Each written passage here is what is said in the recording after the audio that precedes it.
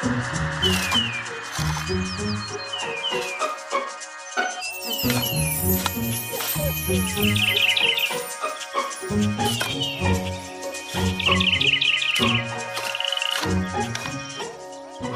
and welcome to the Plant a Trillion Tree podcast.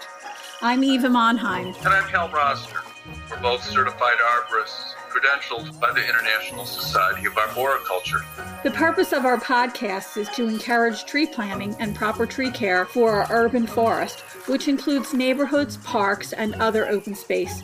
We'll also cover the importance of the already existing tree cover and the benefits. So welcome, everybody. Thanks for joining us.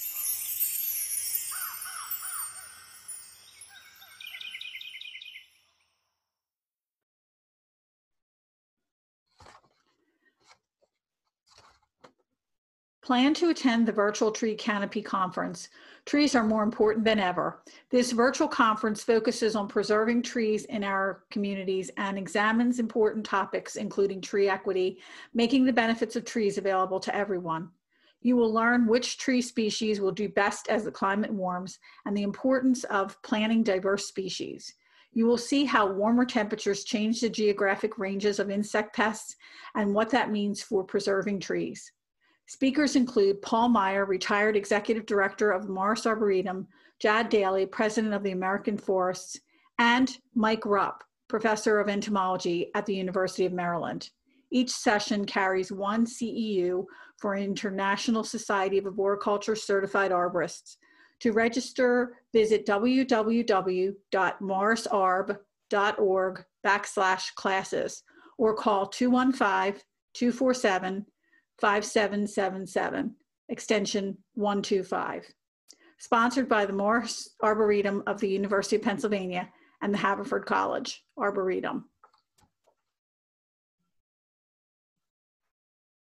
Today, John Berryhill is the landscape curator for the Botanic Garden of Smith College, Northampton, Massachusetts, where he has worked for over 23 years. In that time, he has served several roles, including wildflower gardener and arborist, and as chief arborist for 15 years. John has transformed the care of Smith's College Arboretum from an external contracted operation to an internal one with a team of 3 certified arborists. Now, as the landscape curator, John is tasked with ensuring that the building and management of the outdoor collections at Smith are rooted and reflective of the Botanic Gardens collection policy. His current work is oriented towards building a strong conservation component to the collections and operations and building partnerships that will amplify the value of his work. John also manages the outdoor horticulture staff and is primary partner for student interns, workers, and pupils in Smith's garden spaces. Besides all the aforementioned activities, John is currently a graduate student at Smith College and is studying how botanic gardens like the one at Smith can collaborate to build meaningful conservation collections to effectively address our current crisis of global biodiversity loss. John, welcome to the Plant a Trillion Tree podcast. We have so many questions for you. We can't wait to ask you. So the first one I have for you, after visiting Smith College 2 years ago, I noticed the diligent care that was taken on the campus with your team to the veteran trees. What I want to know is how do you maintain these legacies, and why are they so important to the school? Well, first of all, thank you so much for reaching out to Smith and to me and inviting us to be part of the message and the mission of this podcast. Really grateful to have a chance to connect with you and the audience. Before I even get to what we do to our trees, I should say that none of it could really happen if there wasn't this sense of sacredness in the Smith community about the Arboretum there. If people aren't familiar with Smith, we're a small women's liberal arts college in Northampton, Massachusetts. We've been around about 2,500 students, 125 acres. The Botanic Garden there, we're still sort of fighting the perception that the Lyman Plant House that's in this beautifully nested central location up against the Mill River is not the extent of the Botanic Garden. We have our glasshouse collections. We have named gardens right outside the glass houses there and scattered throughout campus, both big and small. And then, of course, the Arboretum is spread throughout campus. All of the landscape trees on campus are labeled and are accessioned parts of the Arboretum collection. That's been the case almost from the beginning. When Smith started in the late 19th century, our first president saw the need for campus-wide expansion, and part of that investment was bringing in the Olmsted firm, which was Frederick Law Olmsted's firm, to design that landscape, to handle the aesthetic component of that, and brought in I think one of the more underappreciated figures in American botany are William Francis Ganong, who was the first director of the Botanic Garden, to be the scientific backbone of that collection, or to build that collection. And it was intended to marry the needs of the scientific community at Smith with the sense of place that the Olmsted firm was trying to create. And that's always been the identity. It was, as I understand it, that was the first time that had been done. A lot of colleges and universities have mimicked that model since. It's a really good one. We appreciate being able to tell our students when they come to Smith, and most Smith students stay on campus, live on campus for 4 years, that you're living in an arboretum, you're living in a botanic garden. Not a lot of people get to say that.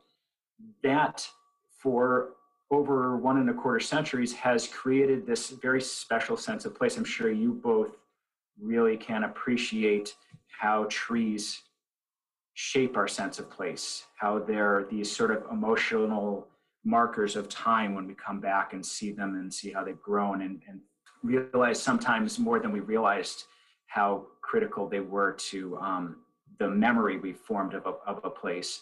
Mm-hmm. And the new students who come in with, caring about the natural environment, wanting to save the world. I don't mean that in a sort of childish way, and in a very determined way, understanding the environmental crisis we're facing, to people that, who come back for their 50th, 60th reunion and understand that the natural environment at Smith is really just critical to the DNA of Smith.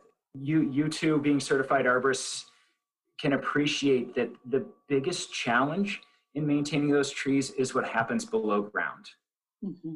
And a lot of times even arborists forget that, but it is, you've been to Smith, you've seen there's a lot of buildings, everything's really tight. We never, being nestled in the town of Northampton, which is, I'm not sure how many, maybe 20-ish thousand people. It's right near downtown. So we don't have the luxury of, as the campus has grown, it's become more dense. We haven't had the opportunity to keep as much open space as people typically associate with a Olmsted landscape. There are a couple sacred places where you can see that Olmstedian aesthetic come through, but there aren't as many of them because we've had to put buildings in so many spots. And part of the beauty of the landscape is that all the infrastructure is underground, which is gorgeous, but it is not good for roots. If you could see the Smith campus with X-ray vision, you would just see a spider web of pipes and steam tunnels and information data cables and electric going through there. And it's just a nightmare sometimes, because those things fail and they have to be upgraded. They have to be renovated. New buildings go in, old buildings get renovated. There's a lot of digging that happens, and contractors don't understand the vulnerability of the rhizosphere. That's just the soil environment that the roots exist in. And I remember learning for the first time, was actually taking the horticulture class at Smith. I came into Smith as an econ major. So one of the benefits of working at a college is you're allowed to take classes, and learning that healthy soil is 50% empty space is kind of a mind blow that would shock you. We think of it as a solid, and we don't think of air being one of the big determining factors, oxygen specifically, of how roots grow and thus how trees thrive or fail. And so it's hard to communicate effectively just how profound sloppy practices around construction can kill trees, and we've lost them. And fortunately, we've in that type part of we have a tree protection plan that's shared with our project managers and with all contractors on campus that has really robust protocols and regulations and frameworks for communication, underscores the Botanic Garden's authority to step in and stop an operation. I don't know if you've ever been at a conference where this topic comes up, like how do you stop people from parking on tree roots and ruining soils? And fines seem like the obvious way to do it. The problem is if you have a $5, $10, or $50 million project, and you tell a company that they're going to have to pay a even $10,000 fine if we catch you parking on tree roots, well, guess what? They write the $10,000 fine into their bid, and you end up paying your own fine. So it's ineffective, but we found that the most effective strategy is early communication, vigilance, and again, keeping that authority. If time is, no matter what their expectations are, time is money for them. If we can stop a project, the only times I know that I've upset contractors and was when I had to say, stop, you can't go any further until we get the project manager out here and we correct this situation. You don't make a lot of friends doing that. So you gotta be friendly about it, but that's been helpful. Yeah, it's been we've pivoted from that, and as you mentioned in the intro, an external operation to internal. We're just able to do a lot more work that way. The team we have right now, Ben Green, our chief arborist, and Dave Dion, our newest member of our team, is a hybrid position. He's a certified arborist and a gardener, and together we've been able to really rethink what we do in terms of preventative tree work, forward-thinking, proactive tree care, and tree risk management is something we've gotten into, and it's a really exciting time to go from really a while ago having no tree expertise on the crew and relying on outside expertise to having an enthusiastic, a contagiously enthusiastic. I think we feed off of each other's curiosity and excitement. So proactive is really important versus reactive to you. One of the things that I learned while I was over in Europe is to learn how to put together a really good staging plan. Here in the United States, we don't even think about staging plans like we do in Europe, or like they do in Europe. That staging plan had to be very tight. It had to be clean and succinct. How trucks are going to come in and out, where trucks are going to park, how thick your bed of chips are going to be. Are you going to be using rubber mats? Are you going to be using metal fencing versus plastic fencing? Are you going to allow them a 15-foot clearance? Or what are you going to be pruning before everybody comes in? All that's done way ahead of time. But the other thing too is that we don't do here is to have everybody on the same page at the same time, talking and dialoguing at the same time, so that everybody understands who is doing what and when and how. And I always, my mind is always boggled that contractors here in the United States are supposed to be so brilliant, and yet there's never any of that front end planning that should be done way ahead of time before anything is ever touched. I'll add to that, Eva. It's we're getting back to that point that the root damage is not an instant death. It's not ripping off a huge branch. It's not, few things kill a tree quickly other than a chainsaw or a windstorm.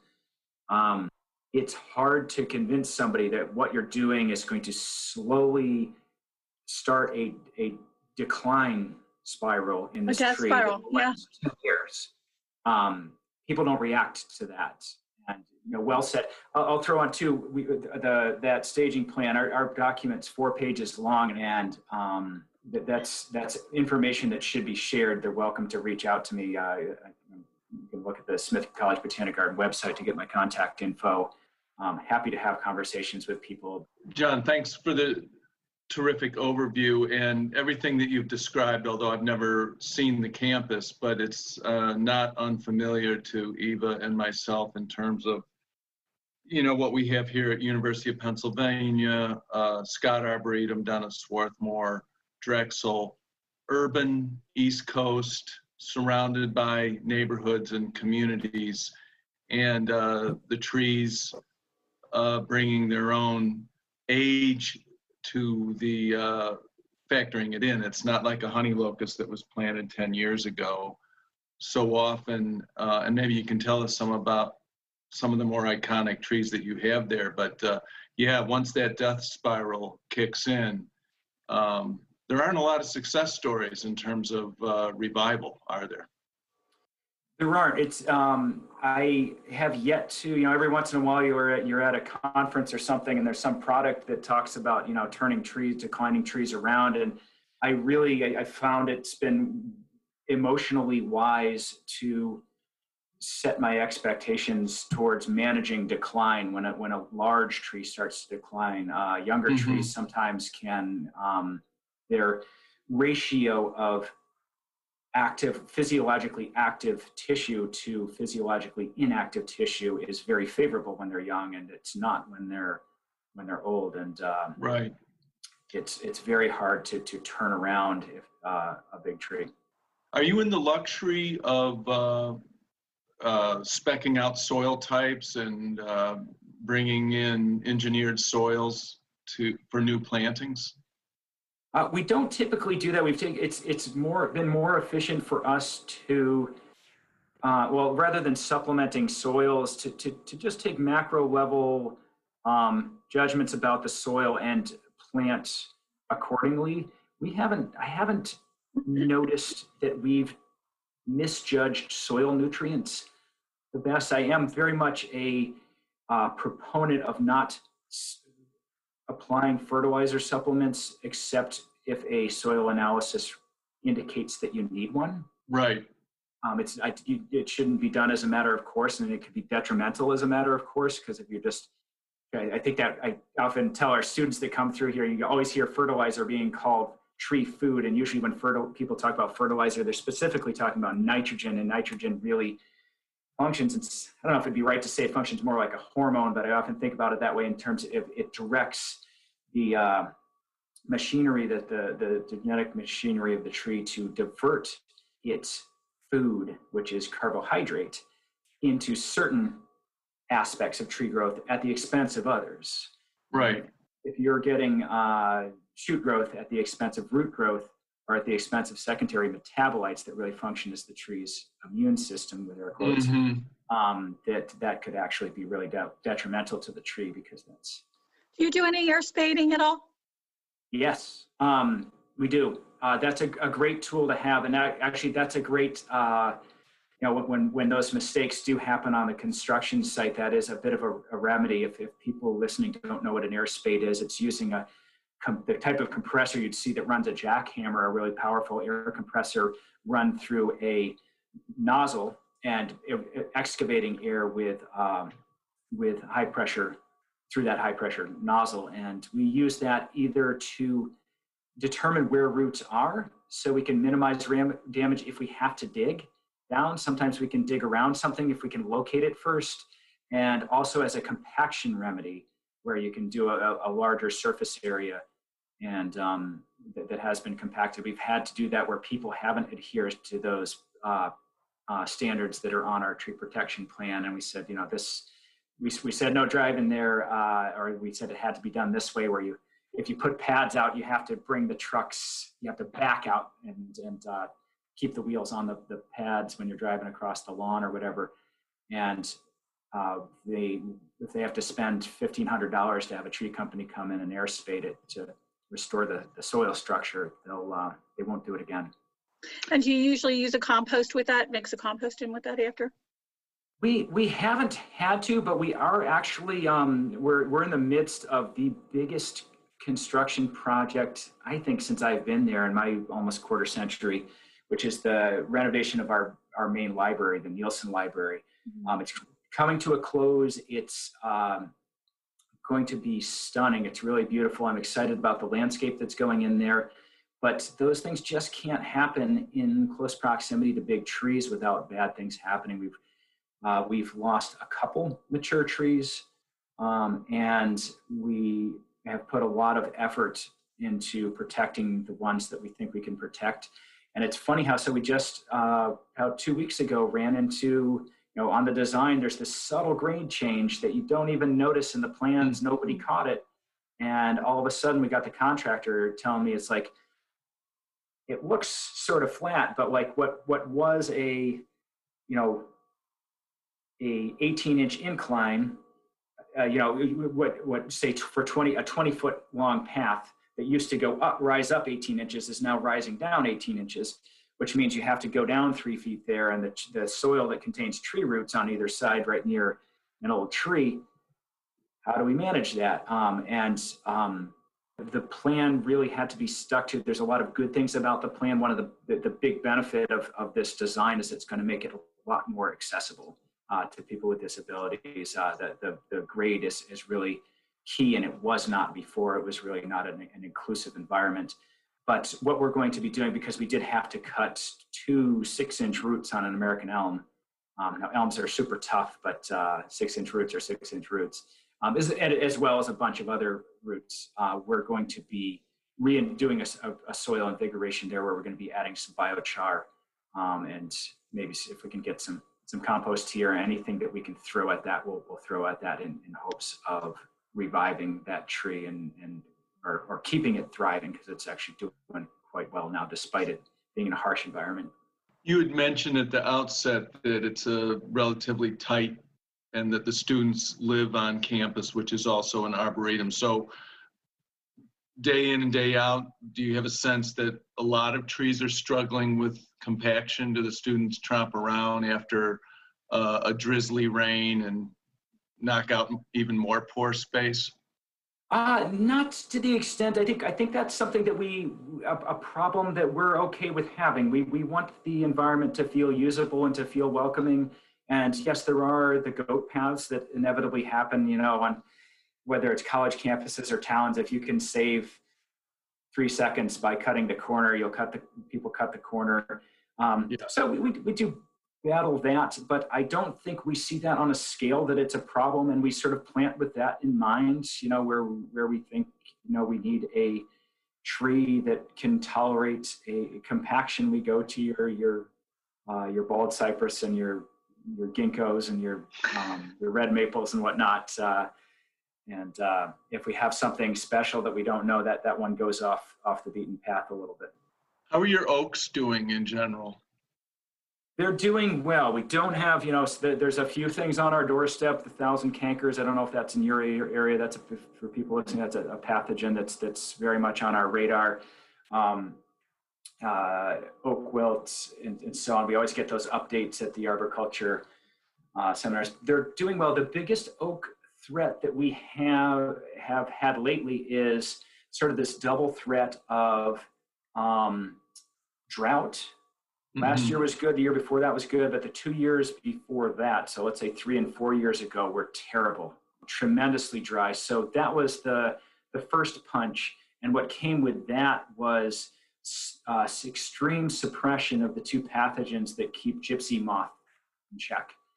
And we lucked out in the Arboretum. I live about 15 miles due west of the Arboretum, and about halfway on my drive home 2 or 3 years ago, for 2 summers in a row, just about every oak it would make you cry. It looked like Armageddon for a Lorax. It was just frightening.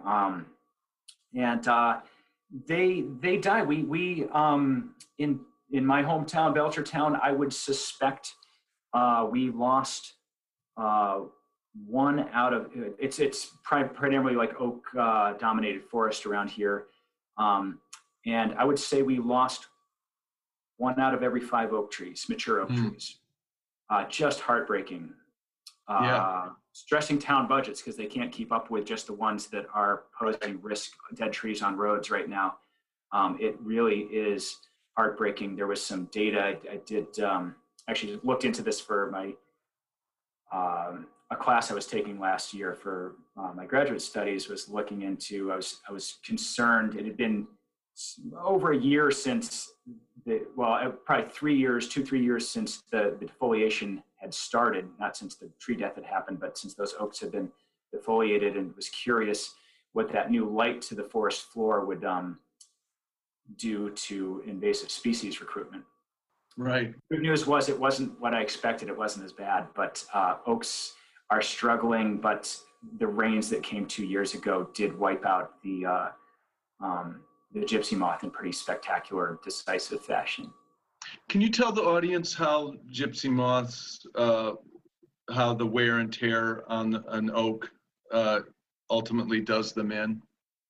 Yeah, so it's not the moth, but the caterpillar, the larval stage that prefers oak. The population was so bad, you saw them on things like pine and maple and things that I didn't think that gypsy moth got into. It's a pest that I think was first introduced in a failed attempt to start a silk industry around here. They're not the traditional silk moth, but it was an attempt to see if you could use that caterpillar to make silk. You couldn't, but it did escape. It wreaked havoc on the natural environment. There were some attempts to deal with it with toxic chemicals, but when these things go in tremendous numbers, they can defoliate millions and millions of acres at a time. It's just absolutely frightening. They're most active in, I wouldn't say, the month of May to early June. And then they kind of disappear because they go into their, I might be using the wrong word, chrysalis, whatever moths do. But their metamorphosis stage, and then the moths themselves are not really problematic. They don't know if they even eat. They just reproduce, lay eggs. The egg masses can have like 500 to 800 or more eggs per mass. And the oaks, unlike some species, down there I mentioned, around the same time, you'll often see native sycamore trees completely defoliated from anthracnose fungi. And they look like they're dying, but you just wait till the temperature warms up and it's a little drier and they're less conducive to the fungi being around, and they spring right back. They just say, oh, it's spring again. I'll just push out some new leaves and new shoots. And they somehow can tolerate that year after year after year. The oaks do not. So 80% of their food for that year gets cut off. And sometimes you can take 1 year of that, maybe two. That third year or less is going to cause massive oak mortality. And that's what happened to us. So I'm interested to hear what you're thinking about when you do get to plant new trees. Are there things that you're excited about bringing in or that you've planted recently that you want to tell us about species-wise? I would say that the general shift, what has me excited most now as a curator, some guidelines that actually guide my thinking. I always have our collections policy that is the main sort of roadmap for curatorial decisions. And there's also the reality of the physical landscape we're working in. So there's the challenges that are there that I kind of talked about, what trees can survive in this place. There's the macro level aesthetic decisions of, does this support does it honor the Olmstedian legacy that we're trying to preserve as best we can there? That's actually, I imagine that's been a challenge from the very beginning. I've thought about this a lot recently, that Olmstedian landscape aesthetics, which really invite the viewer to look at the whole, where the details are subordinate to the big picture, versus the sort of scientific relationship, the relationship of the scientist to the plant. That learner is invited to look in at the most small and undetected, difficult to detect element of plants, to look at stamens and to break little fruits apart and to look at leaf venation patterns and so on. So it's fun. It's tremendously fun, I guess, to answer your question. It's probably the most fun part of my job. But we are pivoting towards what really Botanic Gardens globally are doing, pivoting away from the sort of 20th century model of aiming for diversity of species and just sort of that sort of paradigm of ownership and equating status and value with quantity and with sort of reflecting the resources you have to gather them, and instead towards a 21st century model of conservation where you're really saying what's the work, what's the critical work that botanic gardens can and need to do. That's actually a whole interesting story that don't let me get off on that tangent because that's a whole talk there. But botanic gardens have really responded, realizing that they occupy that space between the scientific community and the public in the botanical world. We really have the capacity for storytelling and the capacity for living gene banks. So diversity within species is the topic that has me really excited now. And I just the other day was connecting with the Global Conservation Consortium for Oak, which the Botanic Garden International and Morton Arboretum have collaborated to build. The nutshell description of that is that they're trying to bring together on certain genera that have a lot of species that are at risk for extinction. They are looking at ways to build ex situ, meaning out of the environment, collections that we can confidently say encompass the genome of the plant, and then sort of borrow that model from the zoo where they really track maternal and paternal lines and they know the progeny that come off those plants and they know what they have gene bank wise. I often, my metaphor that I use to talk about genomes, which has its limits, but is a good introductory way to talk about it, is if you think of it as a library of information about a species. And, where in the past we might have just cared about the most exciting book, whether it's the Harry Potter series or something, but if you have a library that's just the Harry Potter series, you don't have a library. Yeah. You just have the Harry Potter book. And people don't realize how much plant material that comes through the commercial horticulture industry, the nursery industry, is clonal material and has significantly less value and less capacity to support or to serve as a defense, as a genetic reservoir that protects against that loss of. Right. Before we go, because we are running out of time, this is so fascinating. Can you just share one tree that happens to be your favorite before we go? Sure, a Smith one or just in general? In general. General. Sure. Gosh, if you're talking species, again, to get back to that feeling like trees connect us to places, sugar maples and hemlocks. I feel my spirit is at home when I'm in the woods and I am with those trees. An individual tree, there's one in the Quabbin Reservoir that's this old shell of a sugar maple. It's about a 50, 60-foot tree that is leaning. Was at one time probably an 18-inch caliper tree, but the entire core of it is gone, and now it's just this 3-inch crescent that if you saw it, especially as arborists, it's one of those wonderful moments where you say everything I knew about trees doesn't seem to apply, not just trees, but the laws of physics is turned upside down here. It's this little bizarre tree that every time we have a snowstorm or a windstorm, I go back expecting to see it on the ground and to just sort of pay my respects to it. And there it is, defying gravity again. And it reminds me that we see things in old declining trees, maybe even aren't declining, the human sense of aesthetic is declining, but the tree's still being a tree and it's still doing exactly what it's supposed to do. As arborists would say, what's wrong with this tree or what's right with this tree? There's nothing wrong with any forest tree. They're always just doing what trees do. And that tree reminds me of that. Well, that's a really good way to end our show today. John, thank you so much for being on the Planet Trillion Trees podcast. And we hope that you'll come back and visit us and talk some more about your strategies at Smith College. I know that there's a lot more we need to cover. Yeah. Thank you. Anytime. I really appreciated being here and appreciated connecting with you all on this. Thank you so Thanks, much, John. Take Bye. care. Bye-bye.